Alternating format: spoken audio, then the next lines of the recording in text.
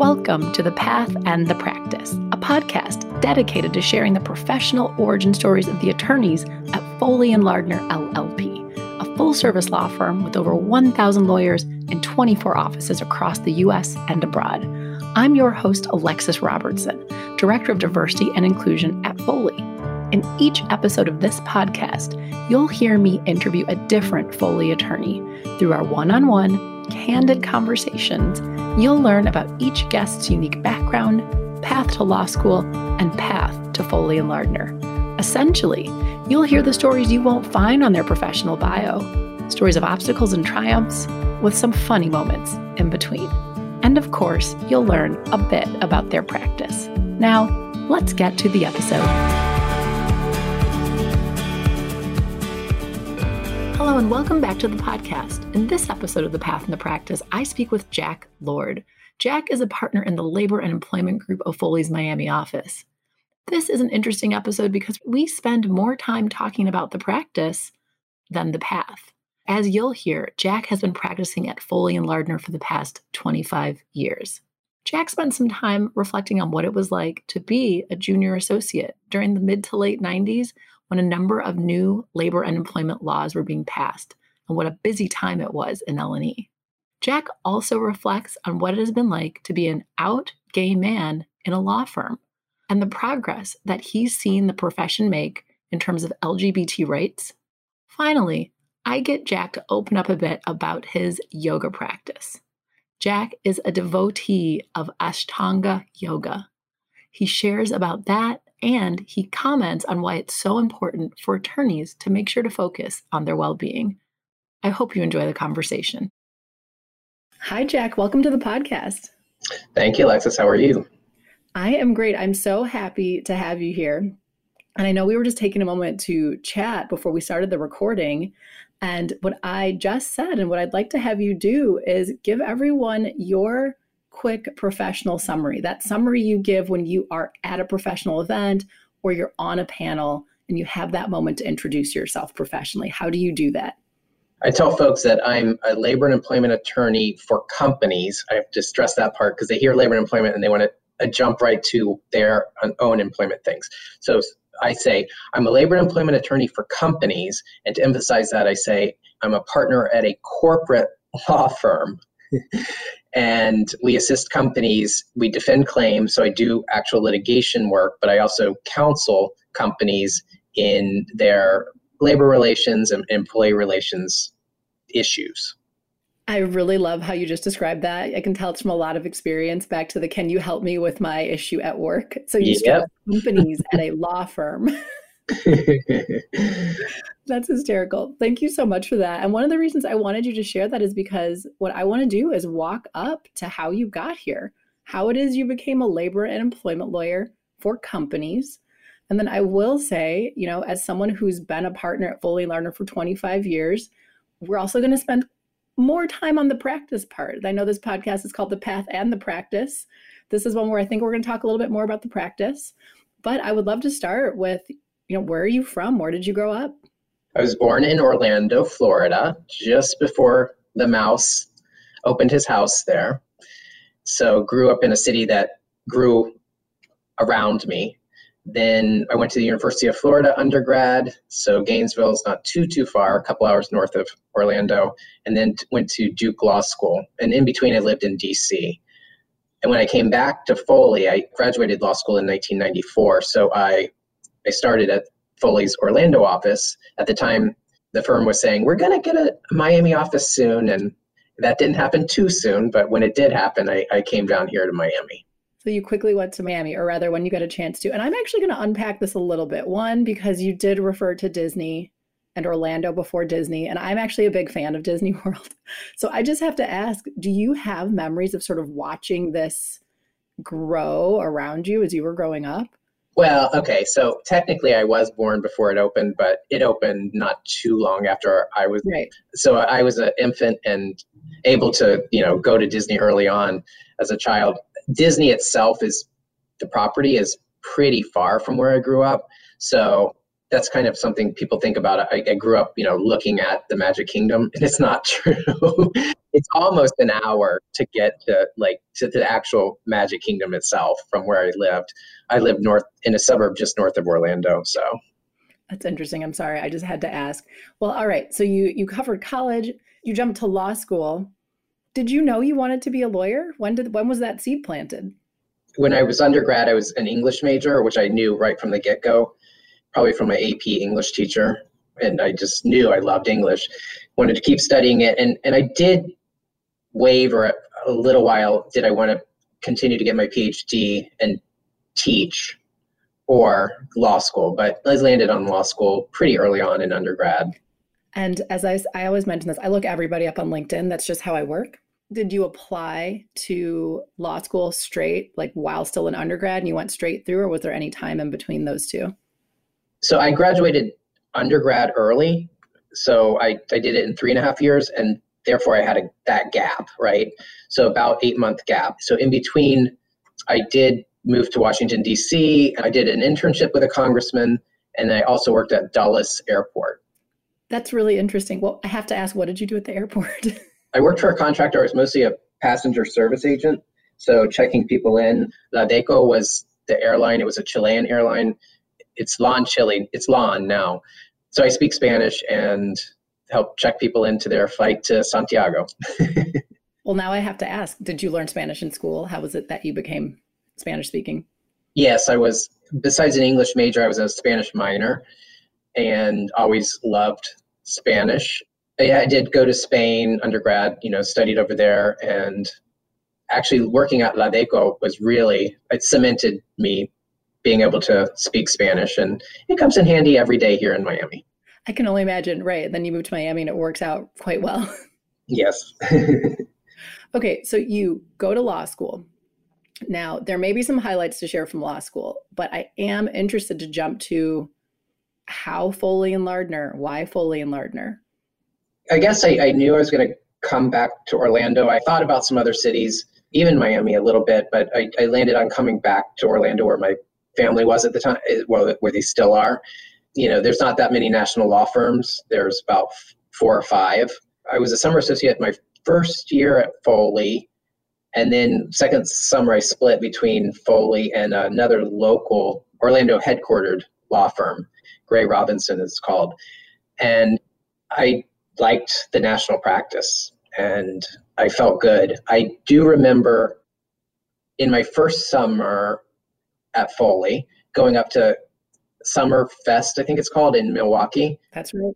First off, I was freezing, even though it was June, and we went to a baseball game and I had to go buy a long sleeve because literally it was in the 50s. I believe you. I'm from Milwaukee. I grew up there. I was there probably that 94. So yeah, I couldn't believe they called it Summerfest and it was in the 50s. But during that weekend with summer associates from across the country, I remember we had a training on harassment and anti-discrimination issues, and they did not mention sexual orientation. And I brought that up with the summer coordinator. I remember she was a partner in the Jacksonville office, and it quickly changed. There was no pushback on changing it, but it did surprise me that it wasn't in there. But also I did appreciate that once I brought it to somebody's attention, it was fixed quickly. Now, I know why that would be something you would focus on, but for the listeners who aren't familiar, with you and that you're co-chair of Foley's LGBTQA affinity group and really have just been, I would say, a catalyst within the firm and within the broader kind of movement within the profession. If you'd like to share a little bit about who you are personally and why that was so important to you and should be important to others. Yeah, I'm a gay man, and the firm has always known that from when I was initially hired as a first-year summer associate. So being out and being able to be out was always important to me. In law school itself, I became the president of now they call them outlaw groups, but back then it was a horrible acronym, COGLE, Committee on Gay and Lesbian Legal Issues. Very terrible name. But we did the same type of work as current outlaw groups do. Not that, frankly, I was so comfortable that I put that on my resume, which is kind of interesting. This was, after all, the early 90s.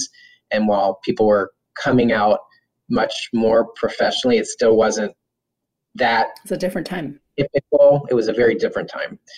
People knew at Foley that I was gay, and that was very important to me. And then, when I came in the summers, and then obviously as a first year even, I felt accepted. And so, again, that's another reason I came to Foley.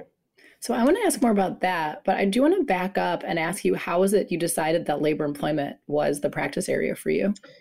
So 94 is the year I graduate, and I went into general litigation. I wasn't slotted in Orlando. We just went into general litigation. So I was doing everything: commercial litigation, construction, some bankruptcy, obviously some labor and employment. And I quickly gravitated to the labor and employment. It's definitely interesting factually, but also it's a very cool and interesting area of the law. And the Civil Rights Act of 1991 had been passed obviously just prior. So in a lot of labor and employment, there are administrative requirements before you go to court. You have to file with the EEOC, for example. So a lot of those charges were making their way through the administrative process and into court. And in 1994, 95, when I'm starting to do labor and employment, there is a lot of work, along with the fact that, so that law in 91 had allowed people to get jury trials for the first time in these discrimination cases, and also allowed for different damages like punitive damages and pain and suffering type damages. So, it was definitely a bigger deal. Plaintiffs' attorneys were much more willing to take these cases on, right? And at the same time, they didn't know how, frankly, neither side knew how to value them very well. So settlements were not common. And I actually tried a ton of cases throughout the 90s and early 2000s, mostly federal jury trials, got tons of experience that way, which was great. And also just, it's a super fun area of the law. That's amazing. That's a really interesting story that I did not appreciate. So as you know, I was an employment lawyer for a little while, for about a month and a half. Most of my practice, not a month and a half, sorry, a year and a half after the 6 years as a general commercial lawyer, where I did do some employment work. But when you were saying that you got to do a ton of jury trials that early on, within, it sounds like that first, 6 to 8 years, but definitely the first 10 years of your practice, that's tremendous, because that's not easy to do right now in the current environment. Yeah. And on top of, I mentioned the Civil Rights Act had changed, but the ADA had been passed in 1990, the FMLA in 1992. So it was just an era of tons of legislation, all new. And so creating case law was just brand new.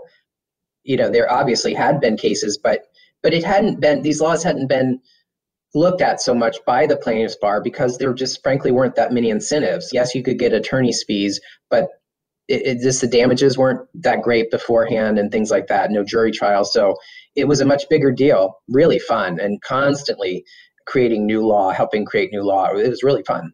Wow, what an amazing time to start your career as an employment attorney. And then I do want to ask, when did you transfer from Orlando to the Miami office of Foley? I think it's going on 10 years now. I actually bought a place in Miami Beach, and so I was going back and forth. I was married, and my husband at the time and I would come back and forth. He could work from home, and so we'd work alternating weeks. It started in Orlando and Miami, and then it became mostly Miami. And then when actually I got a divorce, then I was entirely Miami. Well, and that segues back to what I wanted to ask you about with, working at Foley as an out attorney. So I have read an American Lawyer article about you from last year titled, "I'm Not Going to Hide Who I Am, Attorney John Jack Lord Jr. Champions LGBTQ Rights." And there's a portion in there where you share an experience of, I believe, I'm not sure if it was a client, but someone pointing to a ring and asking if you were married, and you sharing that your partner gave you this. Now, I was wondering if you could share that story or share more about experiences you had navigating practice as an out gay lawyer. Yeah, so that story from that article is from the 90s. It's not too long after I had started practicing law. And the client, I actually tried a ton of cases for them. And their main HR person, Kathy, I had worked with her for going on a couple years, and my partner at the time gave me a ring. It is the 90s, so at that point, there is no marriage equality. But he had given me a ring, so I was wearing it, and Kathy asked me, "Oh, did you get married? And I said, well, no, because, that was not legally allowed at the time, but my partner gave it to me. And she had a quizzical look on her face, and I didn't quite know where that would lead. It wasn't like a moment where she started then, asking me a whole bunch of questions or, like a total connection was made, but it also was not a bad moment. This was a time. So interestingly, being out to the firm didn't mean that I was comfortable being out to all clients. And I didn't know how that would affect me as a professional, right? And depending on the reaction of somebody, like, Kathy, if it ended up not being a big deal, but, I was loath to always tell clients back then. That's not the way I mostly feel today.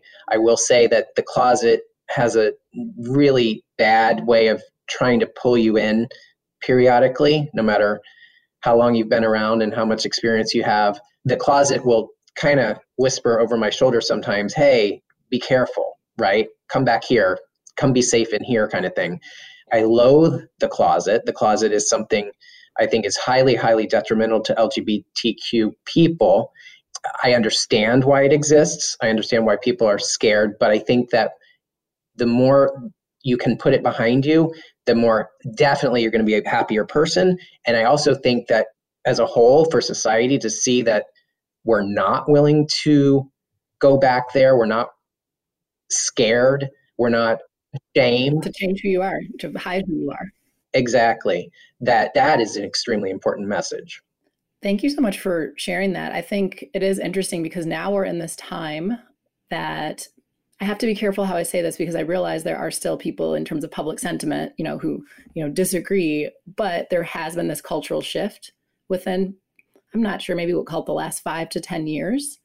And so to reflect on what that time was like, particularly for, within the legal profession, for people that are younger who may not consider what it was like navigating then before it was more clear that it was, mostly okay. But even then you did mention that, I don't want to call it the allure of the closet. That's not correct, quite right. I think you said the whisper of the closet.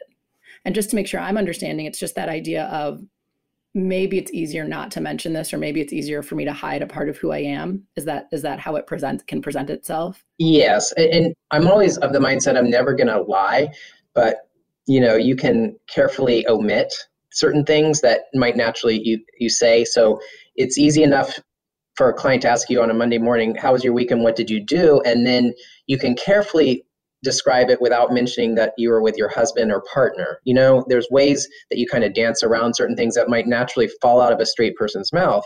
You would say, oh, my husband and my kids and I went, blah, blah, blah. And you just might say, I went, and kind of omit the other part. Right. And that's again, the closet. It's still, unfortunately, there for every single gay person, I think, in America, a little bit, yeah, no matter how out you are, I think at times, even just the pause, it might come out of your mouth, but the pause is indicative that the closet is still there. Absolutely.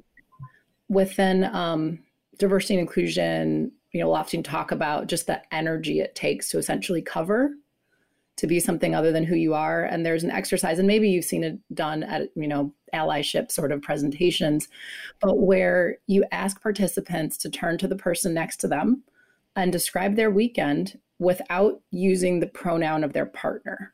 Okay. Right? Are they able to tell you back to what you said? So for me, this weekend, my husband and I, we planted a garden, and then we did this and then we did that. So imagine me trying to explain that without, and for someone who's never gone through that exercise, it often can be really eye-opening where they think it actually took a lot of my mental energy to omit that or to change it. And it gives you just a tiny little peek at how that siphons energy from people when they can't be their full self in the workplace, right? Because that's energy you could have put towards your client work, your whatever it may be, but just a little bit. And it may seem like it doesn't happen a lot, but it happens enough where it really takes a tremendous toll. So I appreciate you for sharing that, because I think it's a dynamic that for someone who hasn't had to hide any aspect of who they are, they don't necessarily realize the toll it takes on people. Yep, exactly. It is very draining and stressful. Do you find that at this point you're able to mean, I would imagine it maybe to a point where you're able, without second guessing, to kind of just say what you did, or do you still find that you need to be intentional to occasionally not withhold, or how do you judge that? I would say, like, mostly I don't even think about it, but there are moments when I will. I mean, I'm a guardian ad litem for children, abused and neglected children, and sometimes, just in the first instances anyway, I'm sometimes not so forthcoming about the fact that, I have a boyfriend. And it just, sometimes it does. I check myself. It just comes up every once in a while. And I dare say it's not ever going to completely go away. When I'm in an old folks home, I might have some reason not to tell the personal assistant who's caring for me, just out of maybe some hesitation of homophobia. Unfortunately. Yeah, that makes sense that would always be there. And I did mention that you are one of the co-chairs of the firm's LGBTQA affinity group, which I think is one of the firm's most robust affinity groups. And I would be curious if you could share a little bit about the formation and organization of that group, and any other highlights that are worth sharing about it. Yeah, so I definitely helped form it. In the 90s, we did not have full benefits parity for LGBTQ Foley employees. And I remember first asking for those in the 90s. At the time, it would have been domestic partner benefits only, right? Because there was no marriage equality. So it was somewhat, progressive for organizations to, at the time, let's say 94, 95, give domestic partner benefits. That was not the norm. And I do remember that I asked Foley, and the first answer was no. And I didn't like the answer. And I asked, and I provided information, and I checked around, and the firm did, after a couple years, I think it took 2 or so, provide domestic partner benefits. This was for same-sex couples only at the time. Now we have domestic partner benefits, regardless of gender pairing. And with that big request, and it was a big request, but it was very important, right? The firm also had to do some learning, just like, the first time I asked just to add sexual orientation. And at the time, we weren't at all focused on gender identity or expression. It just wasn't part of the vernacular, as it has become, and rightfully so. After that request, I frankly don't remember where or when in time the affinity group formed, but it first started as the LGBT. And I remember a discussion about what it was going to be called, because Eileen Ridley and I were the first co-chairs and still are the co-chairs. And there was, at the time, kind of a east of the Mississippi, west of the Mississippi vernacular. And West Coast was LGBT and East Coast was GLBT.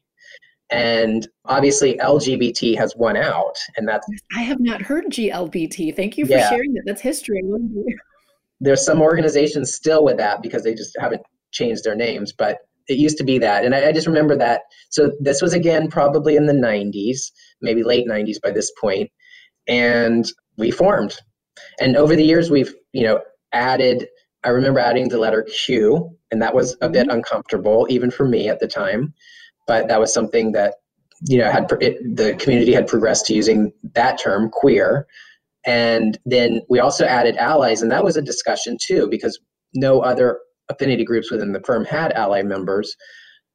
We did. There was actually some thought of not adding allies, and I think it probably was the most important thing we could have done, because for reasons I can talk about later, allies have really, really, really helped us. Well, feel free if you'd like to talk about them now. You can share a bit about that.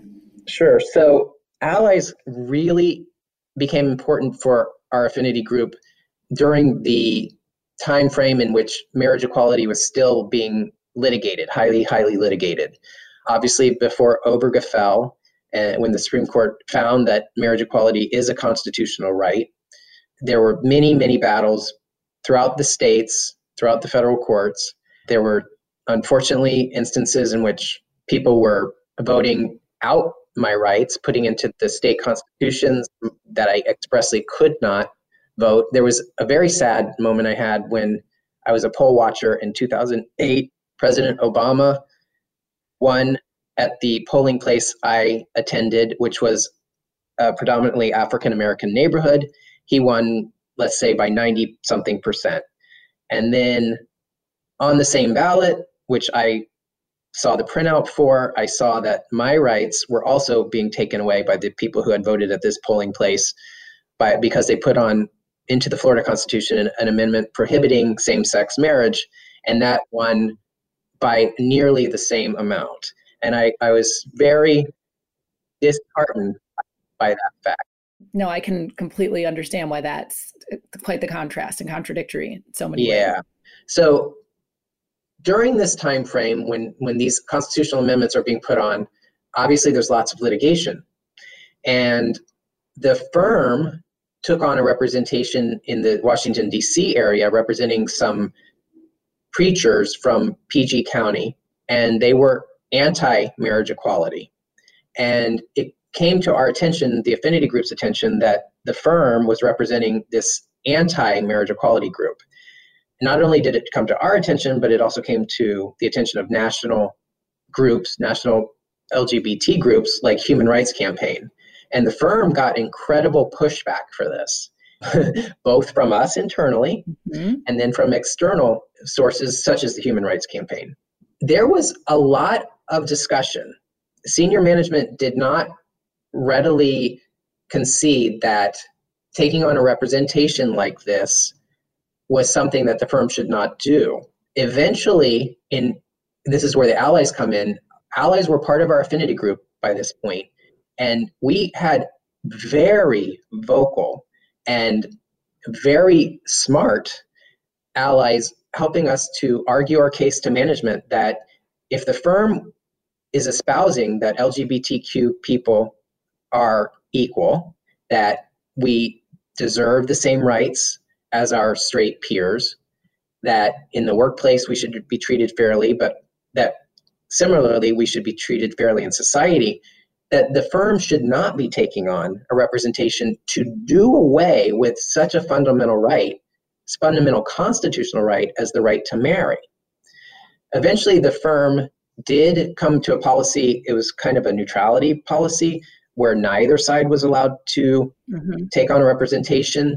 I will say I wasn't completely satisfied with that, because at this point, many big law firms who we consider peers were representing pro-marriage equality. They were not neutral, right? Were not neutral. And so that made me sad, but at least we were no longer representing entities or litigants who were trying to take away my personal constitutional rights. Yep. I appreciate you expanding on that and sharing that. And also, I imagine that this podcast, in addition to having, people from Foley and Lardner listen, we have the opportunity to share it with recruits or, those outside of the firm. And I was just wondering, because there's a couple other things I want to hit on before we wrap up today. Do you have general advice to that, out or closeted LGBTQ law student who's looking at navigating a law firm career and is wondering, will I be welcome? What advice do you have for them? Yeah, first and foremost, make sure nowadays it is on your resume. Unlike when I was going through the recruiting process in the early 90s and I didn't put it on. Nowadays, it is so common for firms to have affinity groups like ours. It is a better work environment and a better society, frankly, for LGBTQ people now.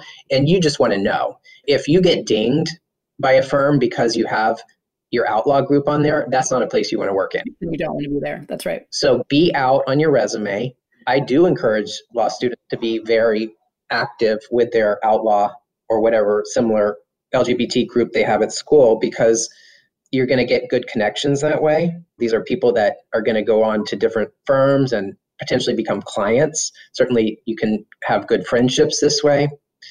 And then starting to become involved with LGBTQ pro bono activities. You can do that through Lambda Legal or other groups. I think that's important as well. That's really, really great advice. I appreciate that. And then, as I mentioned before we started the recording, totally switching gears, but something we have to talk about. I wanted to talk about your yoga practice.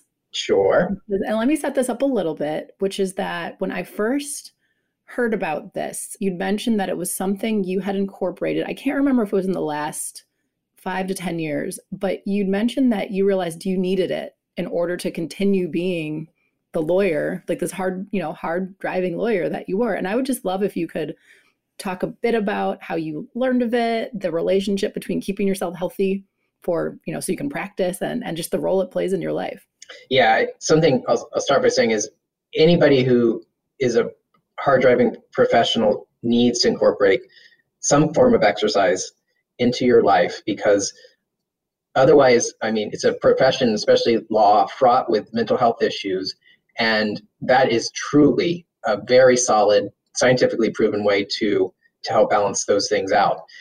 I had done yoga periodically over the years, go to the gym, sometimes go to yoga classes. But Foley, actually, this is going 6 years back now, brought for a wellness program a yoga teacher to our Miami office. And we were doing that twice a week with her.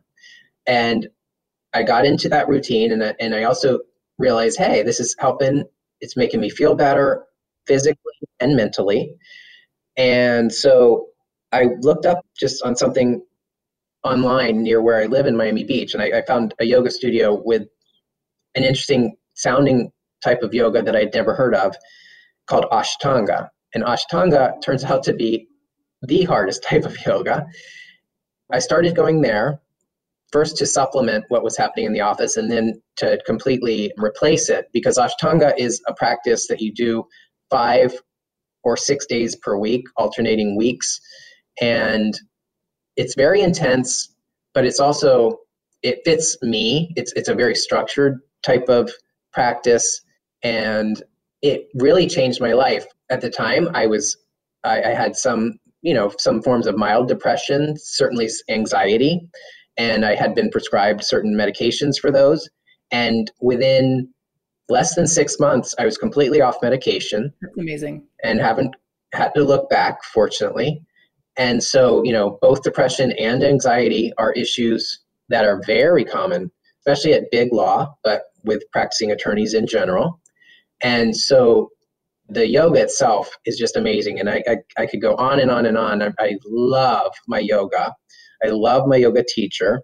It's such a great thing in these COVID times as well, because it's something I get up and I can do immediately after getting up in the morning. I have a morning practice. It starts before the sun comes up. And so, well before 8 o'clock, I've already done an hour and a half to an hour and 45 minutes of yoga, and starts my day really nicely. That's fantastic. I really appreciate you sharing about that. As I've told you, I have some relatively nerdy health and wellness leanings. So I really appreciate it when I find other people who are the same. But what you said about lawyers and the profession and really needing to find something to balance to help with all of the things that I think attorneys are predisposed to because of, I think, how we're wired, and also sometimes what the lifestyle at a firm can be, is really, really important. One thing I will share that I've learned over the years is oftentimes people who are really back to the hard driving type A lot of times we will decompress with extremely hard workouts. And it's interesting because I think I would guess that with your workout, it is intense, but intense maybe in a way that's different from, say, something like a HIIT training where you're going to run as fast as you can for 90 minutes. It's a different type of intensity. So I just find that really interesting and also it's amazing that in 6 months you felt so different. Yeah. That's remarkable. The one other question I have about the practice is, in addition to the physical practice, as I know yoga is a part of a much broader tradition, are there other tenets, or is Ashtanga primarily focused on the physical movement aspect? Well, Ashtanga itself means it's Sanskrit for 8 limbs. So there actually are 7 other limbs. The asana is the 3rd limb. Asana is the physical practice.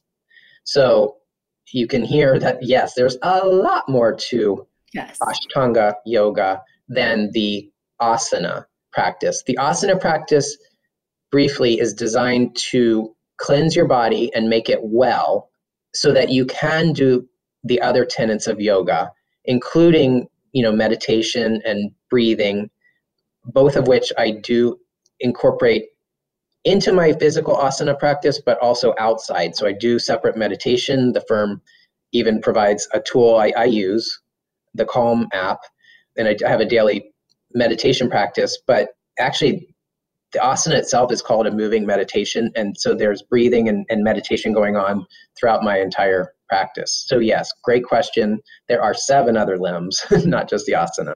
Well, I remember when you first told me about it, I looked it up. And as soon as you said that, I was reminded that I read about that. And actually, I too have a meditation practice that was maybe about 2.5 years ago. It's a Vedic meditation, so it's similar to Transcendental. Wow. I think it's great that the firm and so many other law firms are offering those sorts of resources. Yeah. But I noticed we're getting close to our time. So I wanted to pause and just ask, was there anything else that we didn't cover that you'd like to share before we wrap up? I've been rewarded, I think, being able to, in addition to the co-chair leadership for the affinity group, being co-chair for the National Labor and Employment Practice Group. And what I really enjoy about it, we've always been a very close-knit group, and it's a wonderful team. But being able to co-chair it with Dan Kaplan out of the Madison office, we've really been able to focus on bringing the team even closer together. We all have work for similar goals. We want to increase the amount of clients we have, billings, numbers like that are very important. But I think you can do all that and build a huge camaraderie. And that has been super, super rewarding. I'm really going on this and it's back to the firm. I've been here over 25 years now for a reason.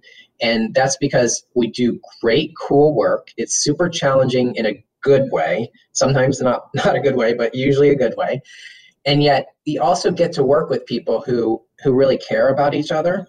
And that comes out loud and clear with something like the affinity group with our allies and the LGBTQ lawyers, how we treat each other and help each other.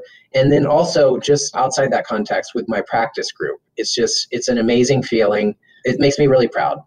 I also appreciate you sharing that, because in my over 6 months or so at the firm, I've started to get a little bit of a taste of that camaraderie. And I can attest to the fact that it is very much there and it is fantastic.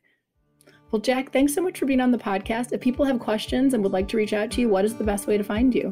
On the Foley website, foley.com, and then type my name in, and you can see my Miami number, my email address, and please reach out. Thanks so much, Jack.